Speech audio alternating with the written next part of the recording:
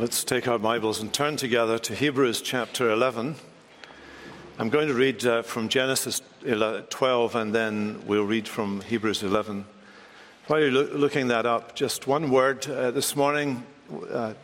Philadelphia is very gracious to us in allowing us to have parking facilities on the streets adjacent to the church. We're very grateful for that. And you'll notice as you've parked that you're parking over the bike lanes, and that Sunday is the day in which bikers in Philly go out to exercise because there's less traffic and it's their day off. And you can love your neighbor in Philly if, when you're exiting your vehicle, he says very officiously, when you're exiting your vehicle, if you would look in your mirror and just double check that there isn't a bicycle about to smash into your door. The damage to your door would be one thing, to the cyclist would be something else. So this is a friendly word to all of us. Love your neighbor on the bike by making sure that you don't open a door and knock them off their bike. Well, we're going to read from Genesis 12, and you don't need to look that up. I'll read it to you, just a few verses, and then we'll read from Hebrews. Now the Lord said to Abram, "Go from your country and your kindred and your father's house to the land that I will show you. And I will make of you a great nation, and I will bless you and make your name great, so that you will be a blessing. I will bless those who bless you, and him who dishonors you I will curse. And in you all the families of the earth shall be blessed." And then from Hebrews chapter 11, verse 8. By faith, Abraham obeyed when he was called to go out to a place that he was to receive as an inheritance. And he went out, not knowing where he was going. By faith, he went to live in the land of promise as a foreign land, living in tents with Isaac and Jacob, heirs with him of the same promise. For he was looking forward to the city that has foundations, whose designer and builder is God. There is one name common to the world's three most populous faiths. Christianity, Judaism, and Islam all lay claim to being Abrahamic religions. For our purposes, the name of Abraham is mentioned around 74 times in the New Testament scripture. And in this catalogue of faith we have here in chapter 11 of Hebrews, Abraham gets 1/3 of the space.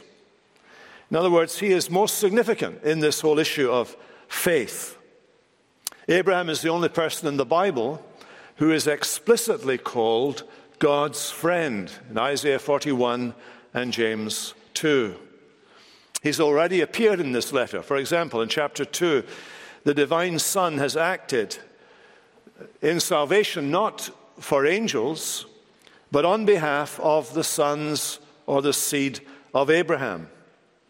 In chapter 6, Abraham is identified as the one to whom God made promises about the Messiah and confirmed those promises with an oath God swore by himself. In chapter 7, Abraham pays tithes to the priest king Melchizedek, who in turn blesses him. And here's how it's put: Melchizedek blessed the one who had the promises. That's Abraham. Abraham is identified as the man who has, who carries, who bears the promises of God. And now in chapter 11, 1/3 of this catalogue of faith is taken up with this man, Abraham. Let me put it in this context. The author has shown us that faith is the instrument through which God works to bring blessing into the lives of fallen men and women from the very beginning of human existence. So if you were to ask, is there one common theme that runs through the whole story of God's relationship with fallen humanity from the time of the fall to our time and beyond to the end of history, what would it be? The answer would be it is the faith. Faith is the commonality. Faith in the promise of God, faith in the Word of God. Believing God is the key link. So that even though I am not, as far as I know, a direct descendant of Abraham according to the flesh, I am nonetheless a child of Abraham because I share the faith of Abraham. One of the things that the Apostle Paul says in his book in Romans chapter 4, he says this, that Abraham is the father of all them that believe. He goes on to say this in Galatians. He says that we who belong to Christ, we are all Abraham's offspring and heirs according to the promise. And it's of Abraham that defining definition or statement about faith is made. Abraham believed God, and it was credited to him as righteousness. So the first clear statement that the way in which, the instrumentality through which God declares sinful, unrighteous people to be righteous in his eyes is faith in his promises. So that's the introduction. As we look at the story of Abraham as it's introduced here in verses 8 to 10, I want you to notice we're finding the focus on Abraham as he was summoned by God, as he sojourned on earth, and as he sought or looked for a city. Let's look at those three elements together. First of all, Abraham was summoned by God. If you read verse 8, you'll see the accent of the text falls on the obedience of Abraham as he's moved by faith. By faith, Abraham obeyed when he was called. And as you read that, I want to take up that last word first. It's this word called, because his life was altered by a divine summons, the call of God. We read it from chapter 12. The Lord said to Abraham, "Go out from your country and your kindred and your father's house to the land that I will show you." And that verb to call is used very frequently in the Bible, in the New Testament particularly, to denote two things, two elements. One, God's choice. There are those who are called by God, God's choice. And secondly, God's command. God's choice, God's command are captured in this word to call. Theologically, we distinguish between two aspects or two kinds of call. We talk theologically about the general call of the gospel. That is, that wherever somebody is sharing the Christian faith with a friend in a coffee bar or from a pulpit, however they're doing it, whenever they're sharing the gospel, the people who are hearing, the person who is hearing, is by virtue of the fact that you are sharing the good news of the gospel, being called by the gospel to believe in the Lord Jesus Christ and thereby to be saved.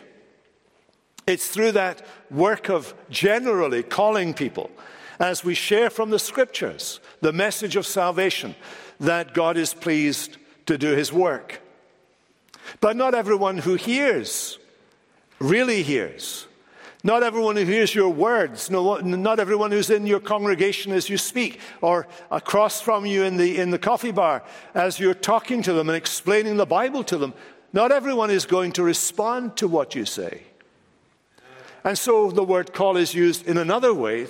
We refer to it as effectual calling, the effectual call of God, in which God's people, his elect, not only hear the words that God is saying, but the command, the summons is delivered to them, and with it, along with it, is communicated to the individual the power to respond to the summons.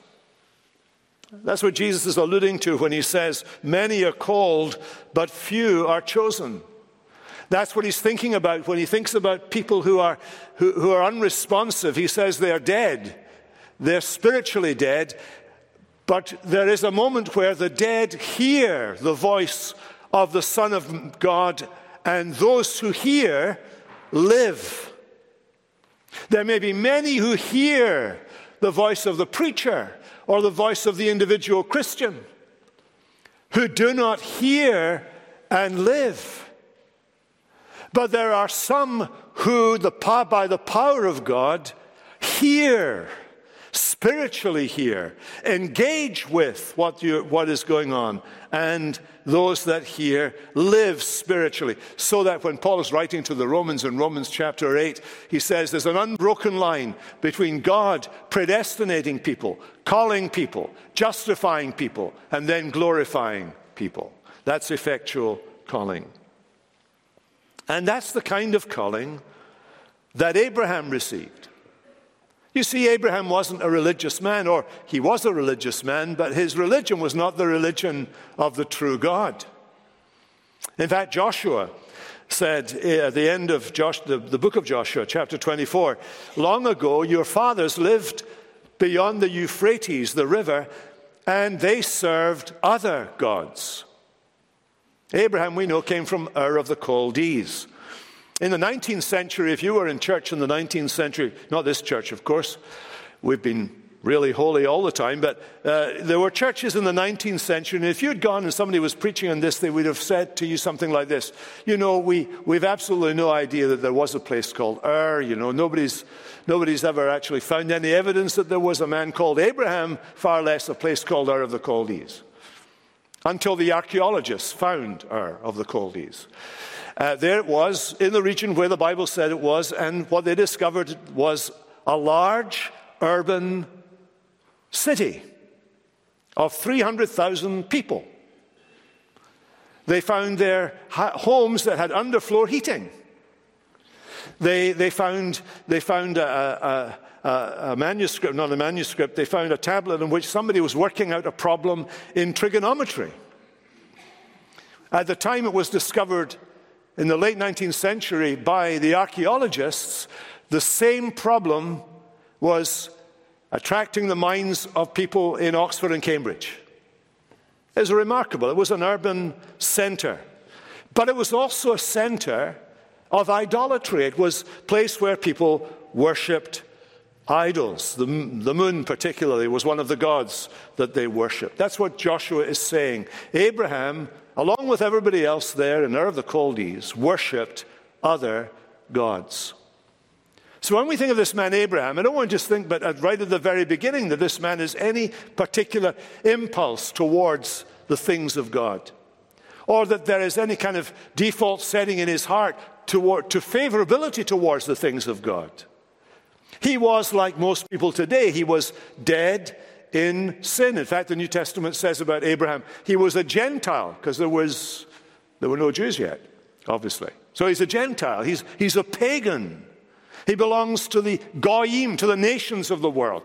He's one of these people, and many of us identify with Abraham because we don't have those kind of roots either. So what happened to this man Abraham? This ordinary man. This man of whom Isaiah the prophet could say when he's talking to Israel, remember where you came from. Remember the quarry out of which you were dug. Remember Abraham, your father. In other words, don't get all hoity-toity. That's an English expression, which kind of makes sense. Don't get all high and mighty about yourself. Don't take yourself too seriously. Remember where you came from. You came from Abraham. What happened to this man? Well, the scripture tells us that Abraham received a divine epiphany. Stephen, the first martyr, tells us in Acts 7, the God of glory appeared to our father Abraham. That appearance, that epiphany, that manifestation of God is not something that you and I get in our lives. Few have gotten it. Perhaps Moses had an epiphany, a revelation, an appearance of God. Perhaps Isaiah the prophet, in Isaiah chapter 6, when he went into the temple and saw the Lord high and lifted up, had an epiphany, an appearance, a manifestation of God. Peter, James, and John on the Mount of Transfiguration, when Jesus was transfigured before them, and his humanity, his divinity rather, shone through his humanity. He became, as it were, translucent with the brightness of the light of the Shekinah glory of God there before their eyes. Peter is able to say about that experience, we were eyewitnesses of his majesty, when he received honor and glory from God the Father, and the voice was borne to him from the majestic glory, you are my Son. The Apostle Paul, on the road to Damascus, he had such an epiphany, a manifestation, an appearance of the glory of God. The God of glory appeared to your father Abraham, and it transformed him. Our experience is a lot more pedestrian than that. I was going to write a lot more Presbyterian than that, but more pedestrian. More pedestrian was the word I chose. We don't get to see that the way they do, but nonetheless, when the light goes on in your head, when you are brought to that point where you're able to say, Jesus is Lord, it is because the same Holy Spirit who led Abraham has led you to Jesus Christ, who unites you to God the Father. So that the Apostle Paul can say about his own experience, and say that it's the experience of every believer according to a different fashion, but nonetheless is real, that we come to see the light of the knowledge of the glory of God in the face of Jesus Christ. Abraham received a divine epiphany, and Abraham received a divine call. What do we mean by he was called? Well, this is what we mean by it. God breathed his Holy Spirit into Abraham's being. That's what it means to be called in this effectual way. Because where the Spirit of God invades our minds and our understanding, he brings illumination, he brings light. He is light. He brings light. He enlightens. So as where before we did not understand the things of God, at that moment we begin to see it make sense. We don't receive full light all at once, of course. It starts slowly. It begins perhaps negligibly, but it grows in time as the bits fit together, as your vision begins to get clearer and clearer. St. Basil of Caesarea, one of the early church fathers, puts it like this: if we are illumined by the divine power, that's the Holy Spirit, and fix our eyes, the eyes of faith, on the beauty of the image of the invisible God, that's the Lord Jesus, and through the image, Jesus, are led to the indescribable beauty of the source, that's the Father, then it's because we are inseparably joined to the Spirit of knowledge. And the Spirit, the Holy Spirit, gives those who love the vision of truth the power which enables them to see the image, that is Christ.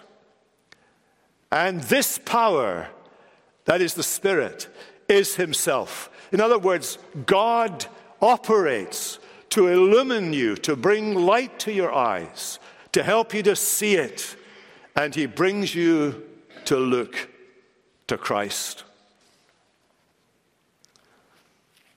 That's why Jesus said about this man Abraham, Abraham rejoiced to see my day, and he saw it and was glad. The Holy Spirit brought this man to get a glimpse of the glory of God in the face of Jesus Christ, and he saw it, Jesus said, and was glad.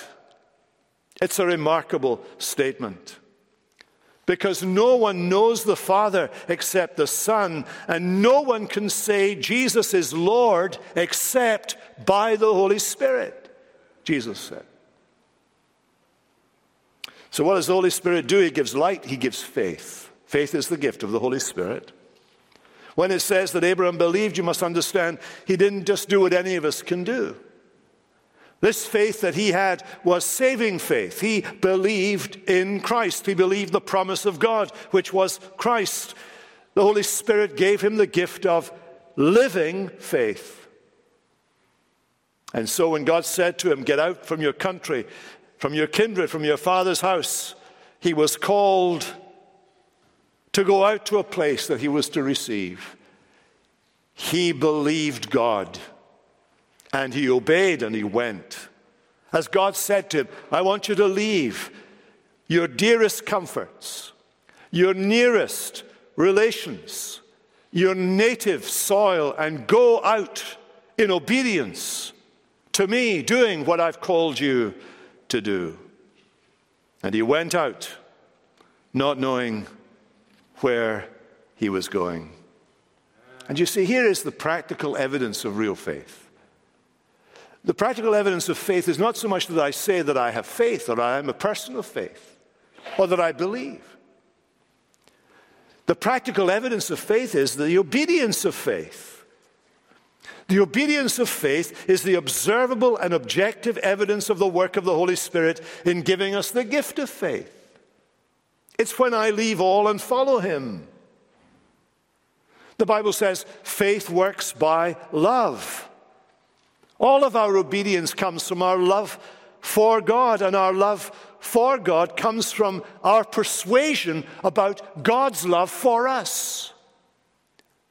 I love him because he first loved me. That's the biblical order of events.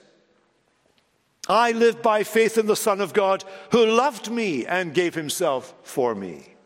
It is the persuasion of being loved by God that strengthens the faith that is given to me by the Holy Spirit and enables me then to obey God in what God calls me to do. And when Abraham obeyed and went out, he subjected all his will, all his interests, all his investments in doing what God wanted him to do.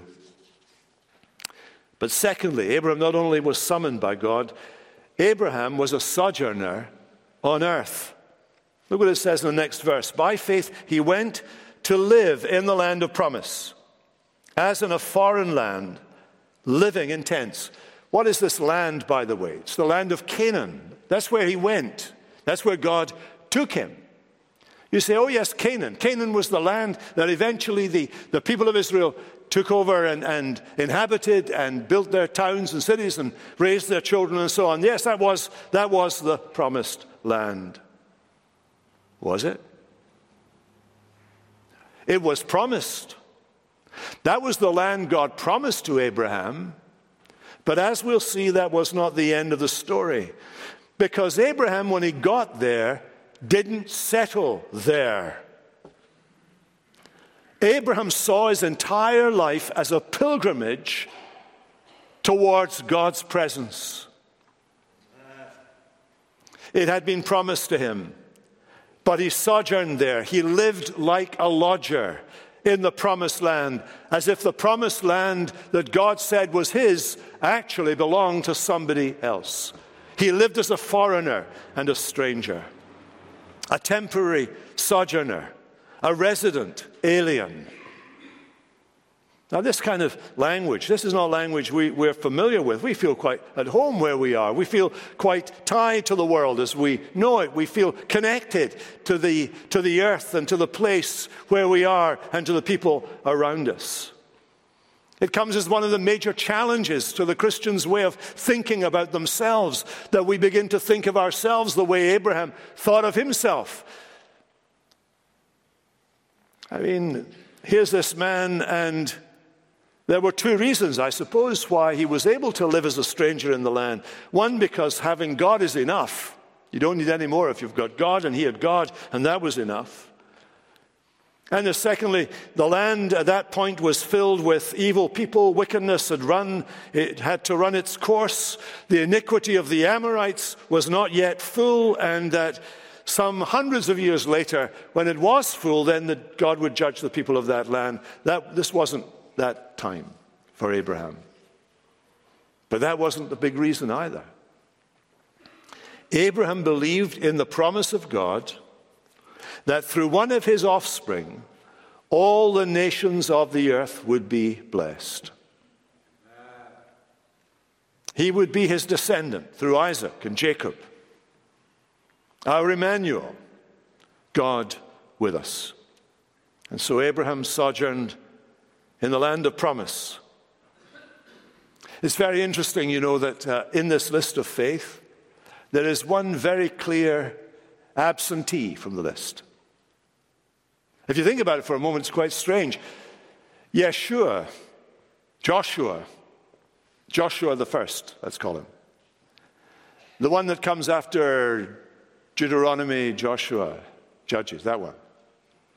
The one who led the people into Canaan isn't on the list. Why? Because that wasn't the end that God had ordained.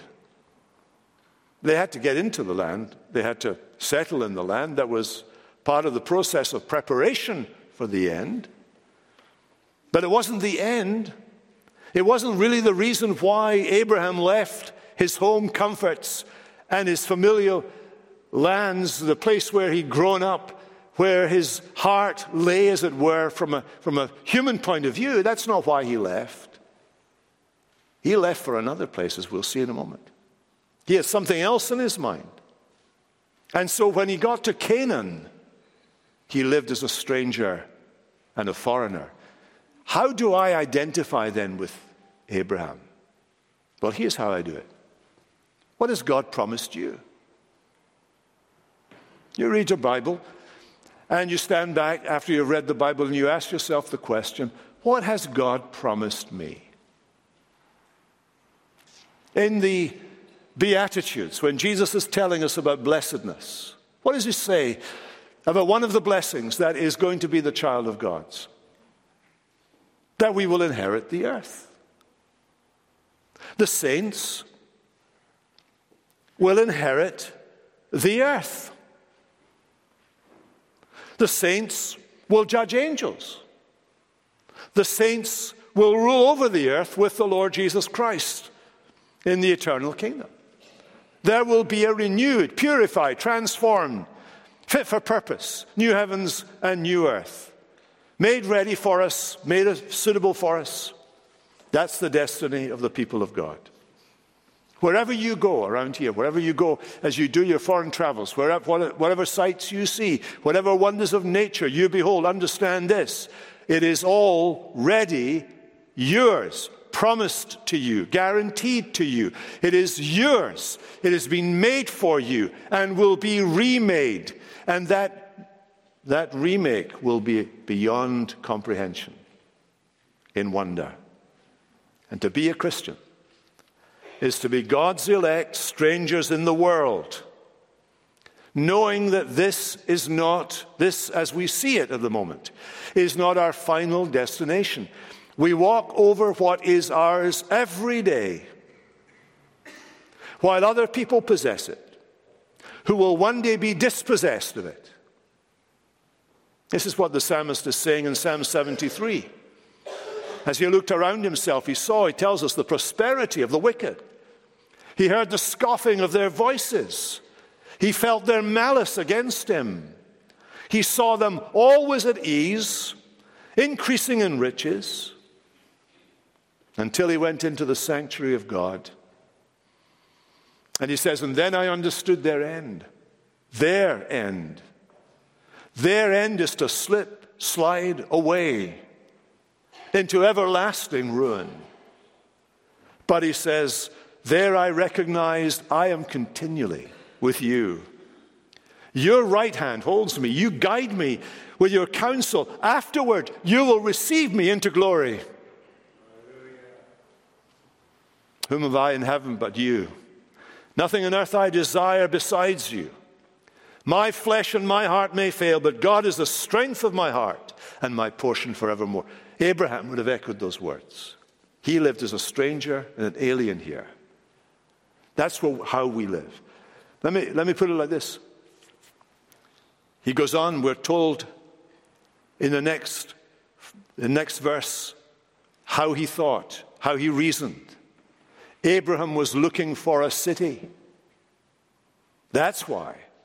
Abraham was looking for a city. He was looking forward, expectantly waiting for a city that has foundations, whose builder, architect, designer, and builder is God. He knew that Canaan was only assigned to Abraham and his descendants to be a place of trial, a temporary place, but also a place that was a pledge of something better, something bigger, something greater, an inheritance, an eternal inheritance that was kept for him. And all of the saints of the Old Testament realized this. David understood it. He says in Psalm 39, I'm a sojourner with you and a stranger like all of my fathers. The writer in 1 Chronicles 29, he knew it. We are all of us strangers before you and sojourners as all our fathers were. Our days on earth are like a shadow and there is no abiding, no staying here. Beloved, there is no staying here. In 100 years, there may well still be people worshiping in this building, and they will most likely have no memory of any of us in this room. There's no abiding. There's no remaining here. Everything about here is alterable, changeable. The seasons change. There's summer, and then there's winter, part 1, part 2, and part 3. There's I'm just being culturally sensitive here. There's heat and there's cold, and more cold. We are born, we grow, we start to deteriorate till we die. Change and decay in all around we see. This life is changeable. It is mutable. Nothing remains the same. There is no stability to human existence. One little defect, one little error in the way your system works leads to illness and death. That's the tragedy. It is the human tragedy. You say, I didn't come to church to be reminded about the human tragedy. This is the only place you can talk about human tragedy with any degree of hope that beyond it there is life. Anywhere else, it's the end of the conversation. It is not the end of the conversation here. Not in this place.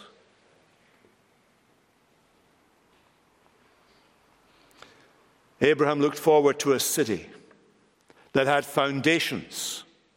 By that he meant, here is a stable place. Here is somewhere that is immutable because it takes on the nature of the God who made it, designed it, built it. From all eternity, God has been working on the design and building of the new heavens and the new earth. The plans have been made. All the energy and effort is ready to be unleashed.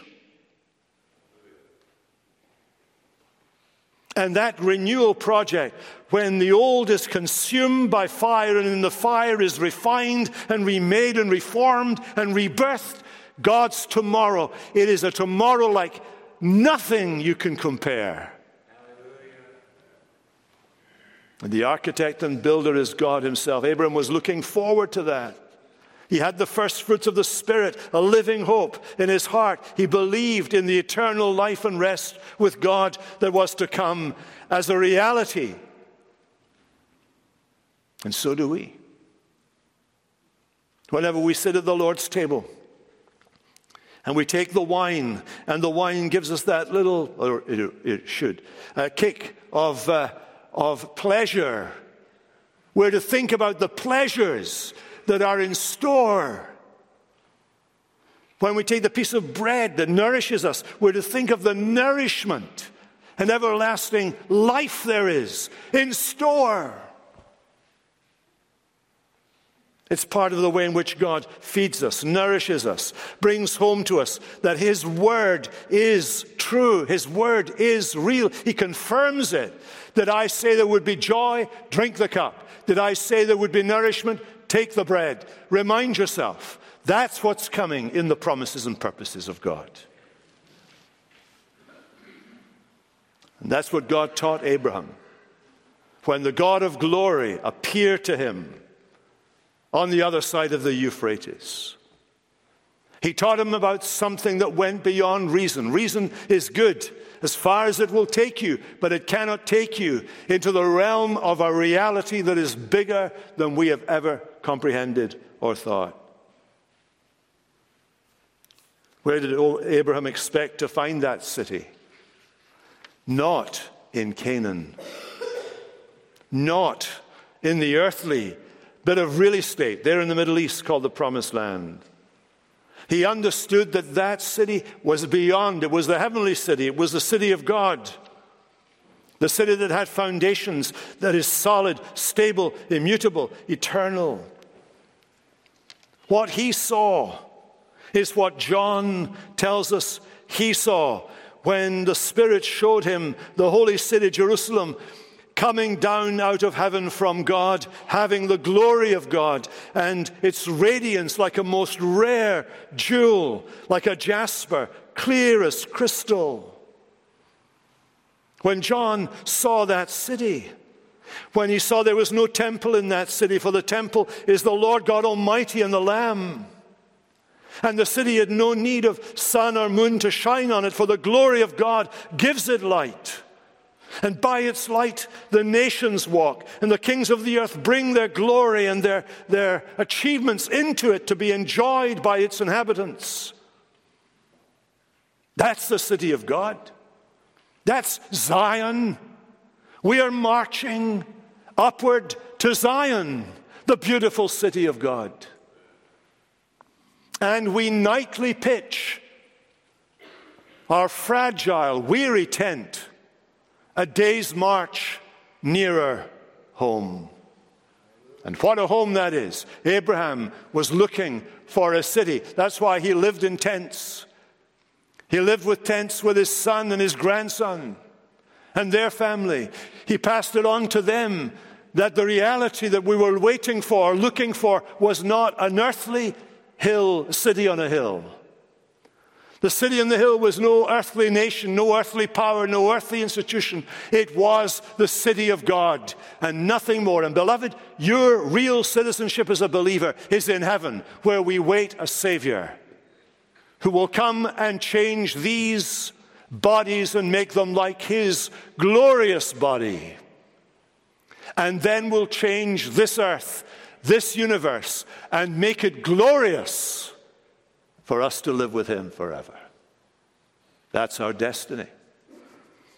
And it's our destiny to go out into the world as those who have heard the call of God, as those who are living as aliens and strangers here, living in the world, having relationships with the people of the world, contributing the best we can to the well-being of our society, doing all we can to make sure that those that we come in contact with are loved as we love them as our neighbors in Jesus Christ. But knowing this is not it.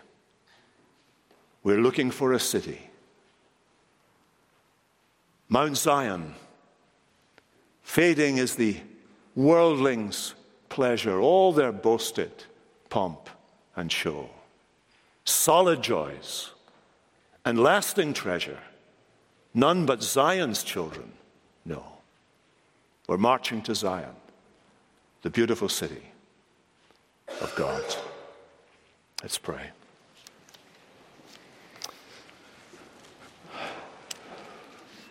Lord, as you remind us of our status here, you've also reminded us of our destiny there. We pray that you would stir us up, Lord, to live godly lives in the midst of a perverse generation, not being diverted, but living with that same kind of tension that Abraham did, as a stranger, as a foreigner, contributing what he could to the people among whom he lived, but always that spirit of disconnectedness because he looked for the city of God. May we learn from him. May we follow the commands and designs of the New Testament as it calls us to live by faith in that way. We ask in Jesus' name. Amen.